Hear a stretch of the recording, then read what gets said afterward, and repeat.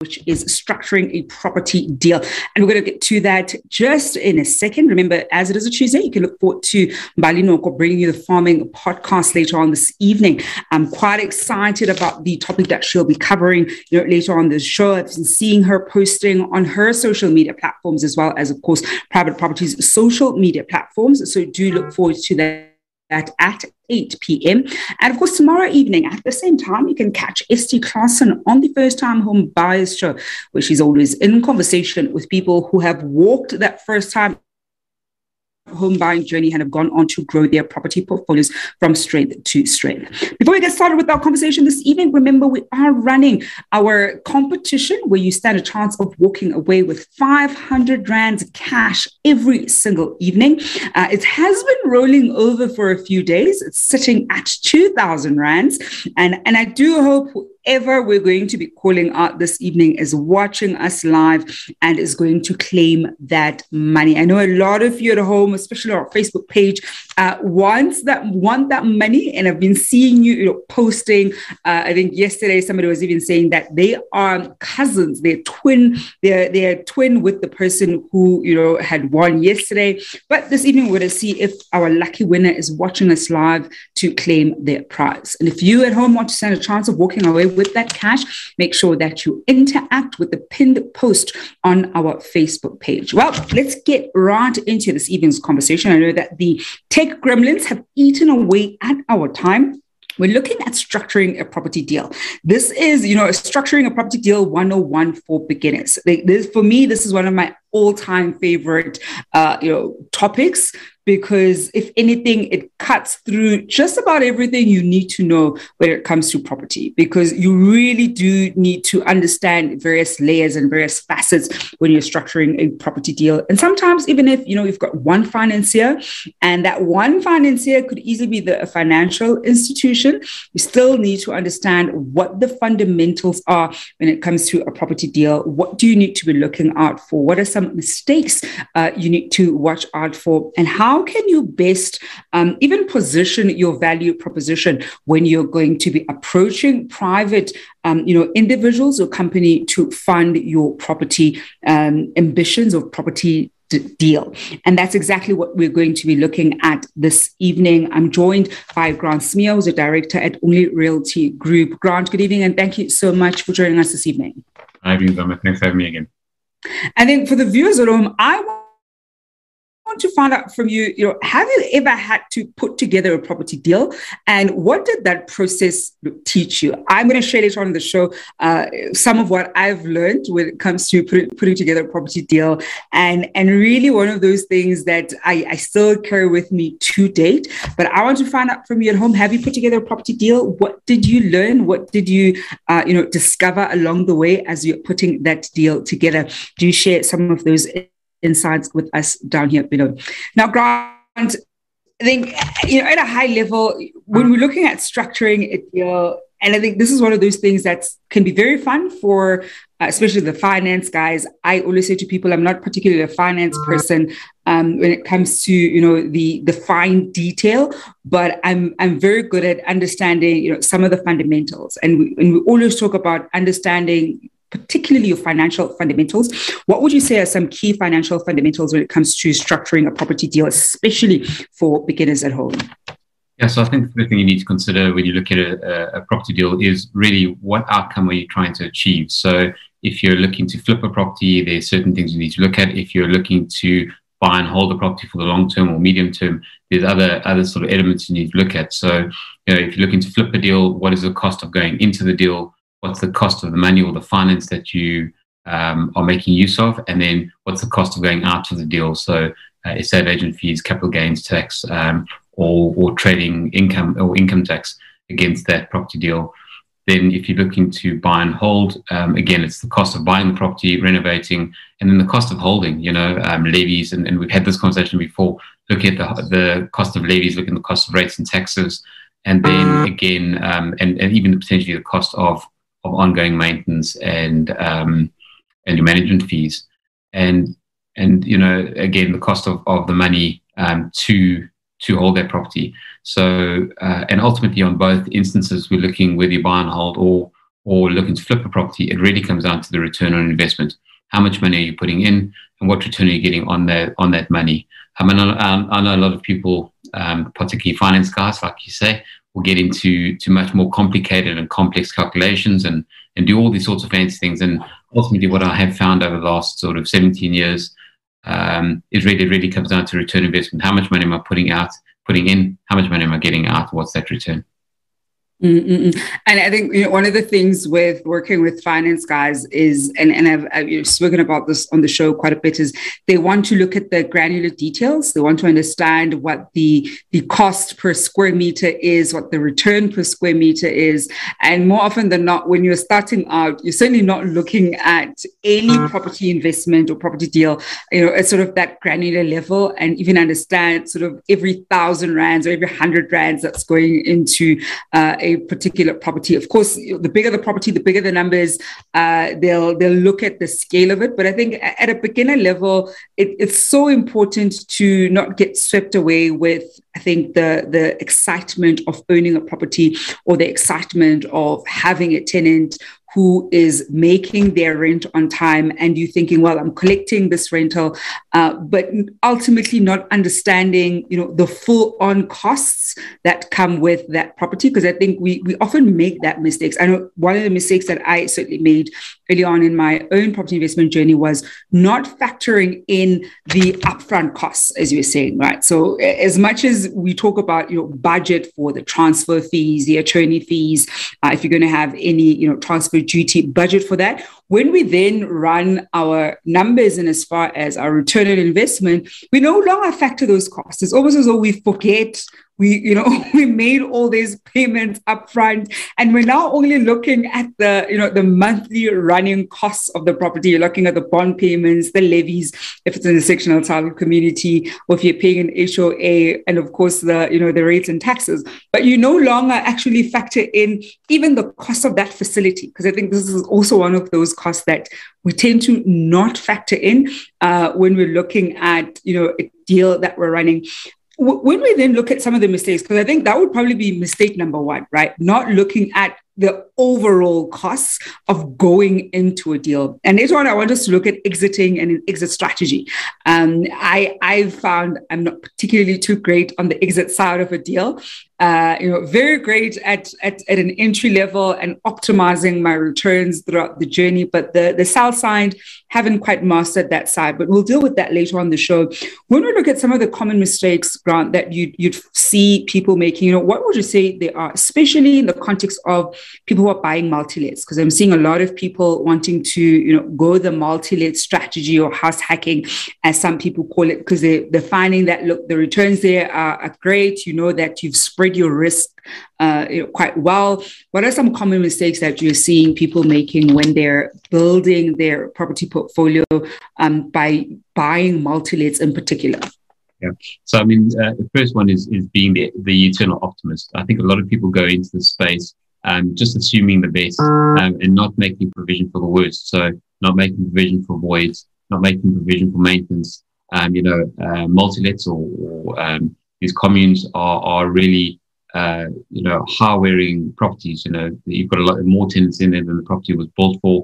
Tenants do, or the amount of tenants does take its toll on the property, and there's not a large sort of allocation for maintenance during the period as well. And then I think the second one, so being the eternal optimist, not catering for hidden costs, I suppose. And the other one then is just looking at the cost of money. Multi-lets are notorious for being difficult to finance. Banks aren't that excited about them, although they really should be. And it's sort of a big trick that the banks have and will continue to miss for whatever reason. Maybe it's just not understanding that space.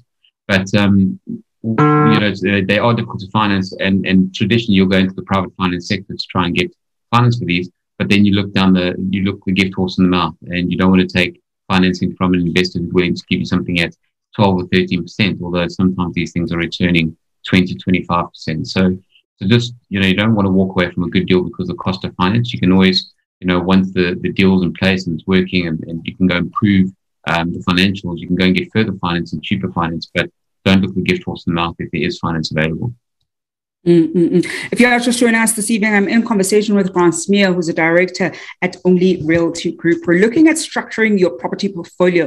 Structuring your property portfolio 101, especially for those who are still relatively new in the property game. I think we'll do a master version, right? A slightly more advanced version of this, because there are different ways to structure a property deal that are very creative and innovative and using a combination of different kinds of finance. I think more often than not, we're very used to using one kind of finance for a property deal, as opposed to using and playing around with different variations. And we'll definitely do an advanced version of this. But this is at a beginner level. If you're looking at structuring a property deal, this is some of what you need to look out for. I want us to go for a quick break and see who the potential winner for this evening's 2,000 Rand cash prize is. And when we come back, Grant, I want us to look at how can viewers at home, position themselves when it comes to raising private capital. Because as you were saying, more often than not, when we're dealing with multi-lets, banks tend to be very reluctant to fund them. And we're increasingly seeing a lot of, up and coming young property entrepreneurs and investors wanting to go into that space and seeing a gap in the various communities that they're operating in or want to penetrate and want to raise capital. And sometimes there are some of us who have the capital to kind of play around with and looking at different deals to go into. On the one hand, how do you structure a deal to make it appetizing for various private backers who may have some funds to put in your deal? And also then on the other side, how can the private backers, because I'm also not taking it that every private backer has expertise, but how can they also best adequately vet the people approaching them for this capital, and for them to also be clear on what their exit strategy and how they're going to make returns on a particular deal. Let's go for that quick break and see who the lucky winner is of the 2,000 Rands that is in the money bag.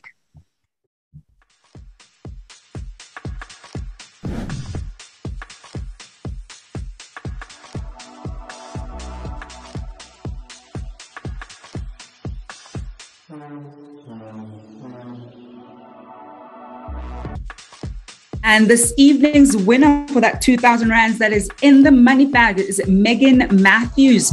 Megan Matthews, if you are watching, you are this evening's lucky winner of the 2,000 Rands for our competition. Remember, you have to drop us a text before the end of the show to claim that 2,000 Rands cash prize. I know many people at home are counting on this rolling over and rolling over and rolling over. We're going to see if Megan Matthews is indeed watching us and will claim that prize. And I already see some of the love that we're getting on our Facebook page. Abeta, Albertine, Geraldine, Carlos, Queen Tako, as well as Unoninku Ta watching us on our Facebook page. Do keep that love coming up. And of course, I also want to find out from you at home as we're looking at structuring a property deal, and certainly looking at it from a beginner's perspective, some of the fundamentals that you need to be aware of, some of the mistakes you want to make sure that you watch out for. and how you can approach private investors and best positioning yourself for those private investors. And I find out from you at home if you've ever, structured a deal. How did you go about doing it, and what were some of the lessons that you learned even as you tried to raise capital for your property venture? We've got on our Facebook page one of our top fan gang members, Howard Muketsane, saying, please do structure your deal from negotiating the purchase, ensuring you're buying slightly below market, to negotiating your interest rates for as long as you get the lowest. And most importantly, do apply the registration for a higher bond. And I absolutely love that one, right, Grant? And we'll talk a little bit about that, especially for those who are looking at sort of single units, registering a higher bond. And in as much as when you access the money, you know that, let's say you register 1.5 and the bank also agrees that you can register 1.5, but you know that you've only asked for R1 million from the bank. And so you've got that, R500,000 buffer should you need it in the future. We'll talk a little bit about that. We've got Martha Shingang saying, I watch with admiration those who get into deals with big property developers. Would be interested in knowing how that works. And Grant can speak a little bit about it. I mean, we've spoken to Grant about it when we looked at buying into a new development, firstly as at an individual basis, but also as an investor, how oftentimes you are able to make quite a good return when you get in very early with a developer, and the various ways that people are doing so. I think, Grant, let's start with Martha's one, because I think this is an easy, low-hanging fruit. Getting into a deal with developers very early on. So more often than not, it's even before they break ground. How can people get a sense of which developer they can even approach to be able to get into that kind of relationship with them? Yes, I mean, it's this is one of those contentious spaces where buying early into development, you get big returns, particularly phase one. The developers early on are trying to prove to the banks or their finances that they can sell the development, so they're very keen to get offers to purchase signed as quickly as possible and get guarantees in place. So you can, if you're going to go into developments where, and my first suggestion here is look at developers with a proven track record. I mean, it's vitally important, either proven track record or management team with a proven track record. It's almost when you're investing into development, you're actually investing into the development company when you're getting in early, because there's no actual assets underpinning your purchase. So look at the development team, understand their background, do search on social media and the internet's an amazing thing. You can find a lot of detail about people these days, particularly where they've done things with shortcuts. So I would check out the development company. There are some big guys at the moment that are charging a premium. I'm not going to name any ones that I shouldn't, but there are guys that maybe you shouldn't look at. But be careful when you go into developments. There are issues around buying into large developments where there's a tenant focus. My suggestion is look at ones where there's a much higher percentage of owners, owner-occupiers. Those are generally better looked after and gain better capital value in the medium term. And just again, look at the existing demand around those areas. Particularly areas that are booming at the moment, you don't necessarily want to buy into the larger development because your competition is going to be immense over the next sort of 5 to 7 years. And when we look at Howard's, point around registering that higher bond, I think this is one of those strategies that a lot of newbies and even people who've been doing this a little bit tend to not know upfront. The ability to register that higher bond. Just take us through how somebody at home would use that strategy and the benefit of using that strategy, especially when it comes to unlocking some capital, a few years down the line. Yeah, so essentially, I mean, it's a cost-saving method and sort of just simplifies the process for you to access capital that you've created within your property. So using your numbers, you register 1.5 million rand bond against a purchase of a property. You only need R1 million bond from the bank, and you'll be paying your repayments on that million basis. But if you then want to access at a later stage, the 500,000 rand, you can do that quite easily without getting that second set of attorneys involved. The transferring attorneys, and you approach the bank to then access that. They'll generally send out a valuer to just ensure that their money is protected, but you won't have to register an additional bond element or a secondary bond against that property, which sometimes the banks don't like doing. So it's a much easier way just to access finance of a property, particularly bought a property under value, it's a really good strategy to create future finance opportunity. And again, probably the cheapest form of finance that you'll get is bond finance.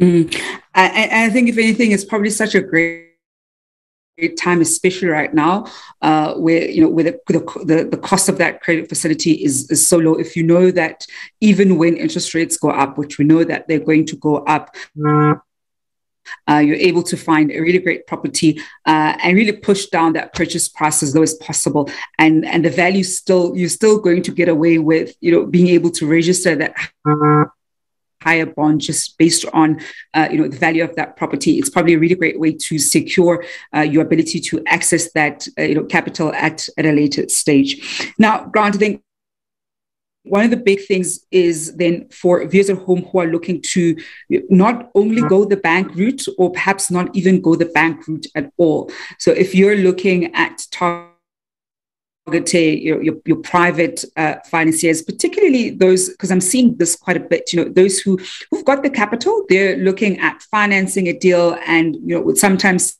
say, let's say in the next 2 or 3 years, these are the kinds of returns that I'm looking to have. How can you then at home sort of best position that deal for people who have the funds to be able to finance that deal, especially when you're not going to be using, any aspect of the bank's financing?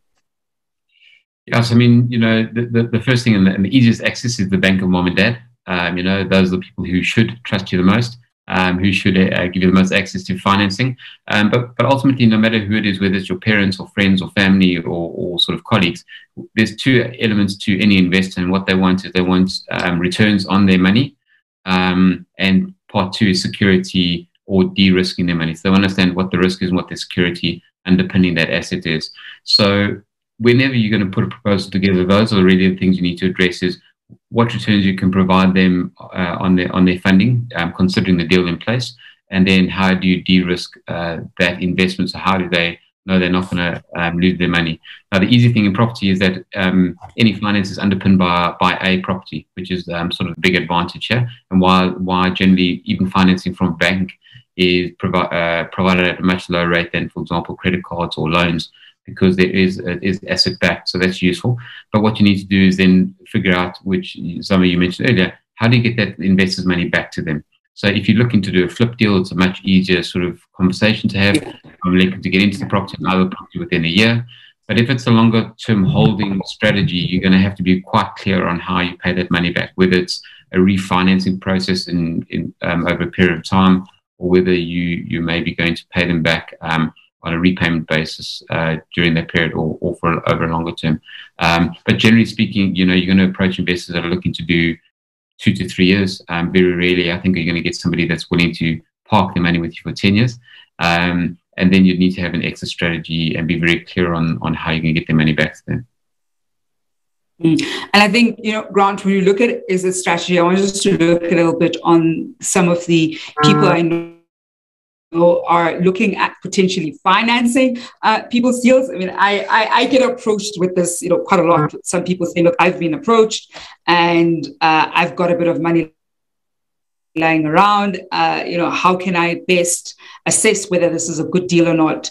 And almost a question around, I think, beyond the good deal is how can I also make sure that I'm able to exit. Then for a financier, so your private financier, you may have some money a bit, and you have the friends or the family reaching out to back their property deal. How do you also sort of best make sure that you're able to firstly understand, have a very clear exit strategy? Because I think one of the key things that a lot of people seem to struggle with, both from the person raising that capital, but sometimes also for newbies who are, looking at financing people's projects, is having a very clear exit strategy. So there isn't a clear path of, okay, I'm getting in with, $500,000. I want to be in for X period of time. What would exiting look like for me? And if I exit at different stages of this deal, what are some of the returns that I'm looking at? I found that tends to be lacking, especially for sort of newbie players within the property space. So how can then on the, I'll say the investor side, where you're the financier, how can you almost have a clear view of your exit strategy, because I think see-through is such an important thing that I think not a lot of us are able to have a good sense of. Yes, I mean, again, it's about understanding the strategy that the investor is going into. So why are they buying the property? What's the purpose? What's the term hold that they're going to hold?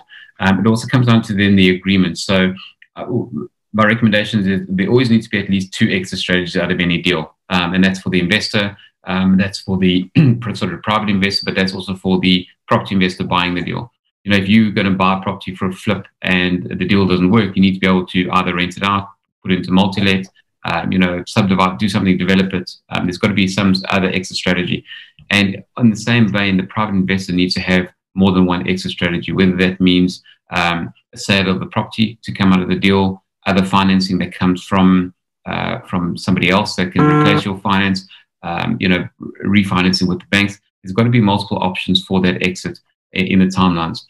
Part 2 is you need to work on best case scenario and worst case scenario. So assume that going into, for example, a flip deal, you're going to get your money back with your returns in 6 months, but also maybe make the assumption that within a 5-year period, you might sit getting a monthly return and cater for that.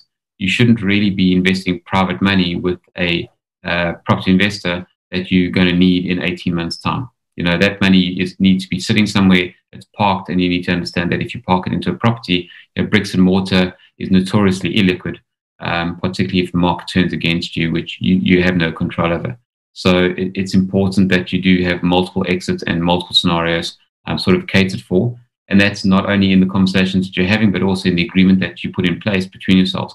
And I think this is one, if we talk about big mistakes that people make when they invest in property and particularly private finances, is not having a very clear agreement in place, and also not having the legal means to go and enforce those agreements when they're done. So my suggestion is certainly getting an attorney involved to make sure that your interests are protected, and that's both parties, not just the private investor. And, Grant, I think one of the really big things, and I want to echo to viewers at home, especially right now, as we're seeing a lot of people increasingly getting excited about investing in property and being able to see different opportunities in their respective communities and filling different gaps, is that you still want the services of a professional. Always get an attorney involved the moment monies are going to be transferred. It's not enough to say, Uzamantongwa, you see her live every single evening. And so even when you're dealing with somebody who is, we'll say relatively known, or them from somebody, adequately doing your due diligence, and of course, getting an attorney involved in any property deal becomes such an important part, because ultimately it's monies that are getting involved. You're not just buying a pair of jeans, so you want to make sure that those basics are covered. Now, I was saying to viewers at home that I will share a little bit about some of my own mistakes, I think, that I made very early on in my property journey when it comes to structuring a deal. And it's something that Grant had actually highlighted, and that's being too optimistic. I think more often than not, when we look at the numbers, you kind of have the high end of what the returns could potentially be. And I think earlier on in my own journey, I used to run the numbers more on the optimistic side, and wasn't factoring vacancy rates, and kind of assumed that I would get sort of the maximum for the respective properties, as opposed to being slightly more prudent on the income that I was expecting or projecting for the property, and buffering in maintenance. I think I learned very early on, having made this mistake early on, that rather overestimate what you'll potentially spend on maintenance and budget that in. And obviously the aim is not to reach that target, than to underestimate your maintenance budget and then increasingly exceed it. I think those for me were the two things that I typically didn't look at. And some of the earlier properties, initially would need work, and so also underestimating the costs of doing refurbishments, which is partly why I've become really great at running numbers when it comes to refurbishments. I think the last time we were even talking with Grant was saying how I'm a stickler for tiles. I know what tiles cost. I know how much cement costs because I buy tiles and cement that regularly, and there's just certain items that one would need in a property that I buy fairly regularly and have a good understanding of what that cost is. So rather overestimate those as much as possible and factor them into your deal and factor them into running your numbers than be prudent in them. If anything, if you want to be prudent on the income side. I think you're more likely to be more successful if you do it that way. I see more of the love that we're getting on our Facebook page. Sarifi Washeng saying Megan had an extra time to make a claim. Fulufelo Hope saying I really need it. Of course, referring to that 2,000 Rand cash prize that is up for grabs. And we see that Megan Matthews, unfortunately, has not claimed the money. She's got a few more minutes to potentially claim it. I want to wrap up with you, though, Grant, this evening. When we're looking at the newbie property investor right now, what final tip would you give to them when it comes to structuring their property deal that they always need to bear in mind, even as we'll cover, intermediate and more advanced levels of structuring a deal in future episodes, but certainly one of those common threads that are crucial regardless of which level you're in? Yes, I mean, structuring such a broad subject. So we only had half an hour, and it's we can speak hours about this. So I think the most important thing for me is when you get into this property space, we're talking big numbers. Even the smallest property in South Africa, you're talking 400,000, 500,000 Rand. Very few people can afford to lose that sort of money. So I maybe just want to highlight the importance of professionals in the process. I think professionals at every level. There are very good bond originators. There are very good people that are invested in finance. There are very good attorneys that do structuring, and we talk about property deals that do installment sale agreements and standard agreements and private finance agreements and company loan agreements, all those sorts of things. So I think it's vitally important that at every stage you don't look at the cost of these people, because they're actually ultimately protecting you and saving you from losing a lot of money in the property space. We're not talking, again, 1,000 or 2,000 Rand here. We're talking a lot of money. So the big thing for me in newbies that I see is that they try and do things via Google or Facebook Warriors, take suggestions or Facebook groups and that sort of thing, versus addressing and speaking to professionals that they are paying for their advice, that have got a proven track record and expertise in this space. Okay. And I think that's actually just such a great note to leave it in, Grant, that you want to work with professionals because ultimately what you're going to spend when it comes to property is probably going to be the most expensive thing that you'll ever spend on. As Grant was saying, even the lower end property in South Africa is 400, even up to 500,000. The majority of South Africans don't even make that per annum. So you really do want to make sure that from the get-go, you're working with professionals and you're not cutting corners, because there's a way that cutting corners, especially in the beginning part, catches up with you in ways that ends up costing you quite a lot of money later on. So rather be clear from the get-go, particularly when you're structuring a deal. I think don't skimp on the professional services. It's very easy for us to think we can find a friend who can do it, but you really do want to work with people who do this for a living, and this is what they ultimately do to be able to help you structure your deal. Grant, it's always such a pleasure to have a conversation with you on the show. Thank you so much for joining us. Thank you. And that is Grant Smear, who's a director at Only Realty Group, wrapping up the Tuesday edition of the Private Property Podcast with myself, Uzamantungwa Khumalo. Unfortunately, I can see Megan Matthews has not claimed that 2,000 Rands cash prize that is in the money bag. And so we are going to have a roll over tomorrow evening. A part of me is interested to see how far we're going to have this roll over for. I think it would be quite interesting if you get to 10,000 Rands. I know many of you at home are watching with bated breath how far we are going to go. Well, we'll see who tomorrow evening's winner is. Remember, continue engaging with that post on our Facebook page. It's the pinned post where we're looking at having 20,000 comments on that post. And that is how we wrap it up this evening on the Private Property Podcast with myself, Uzamantungwa Khumalo. I'll be back on your screens tomorrow evening at 7 p.m. You can look forward to Mbali Noko bringing you the Farming Podcast at 8 p.m. Until then, hoping you're staying home and staying safe.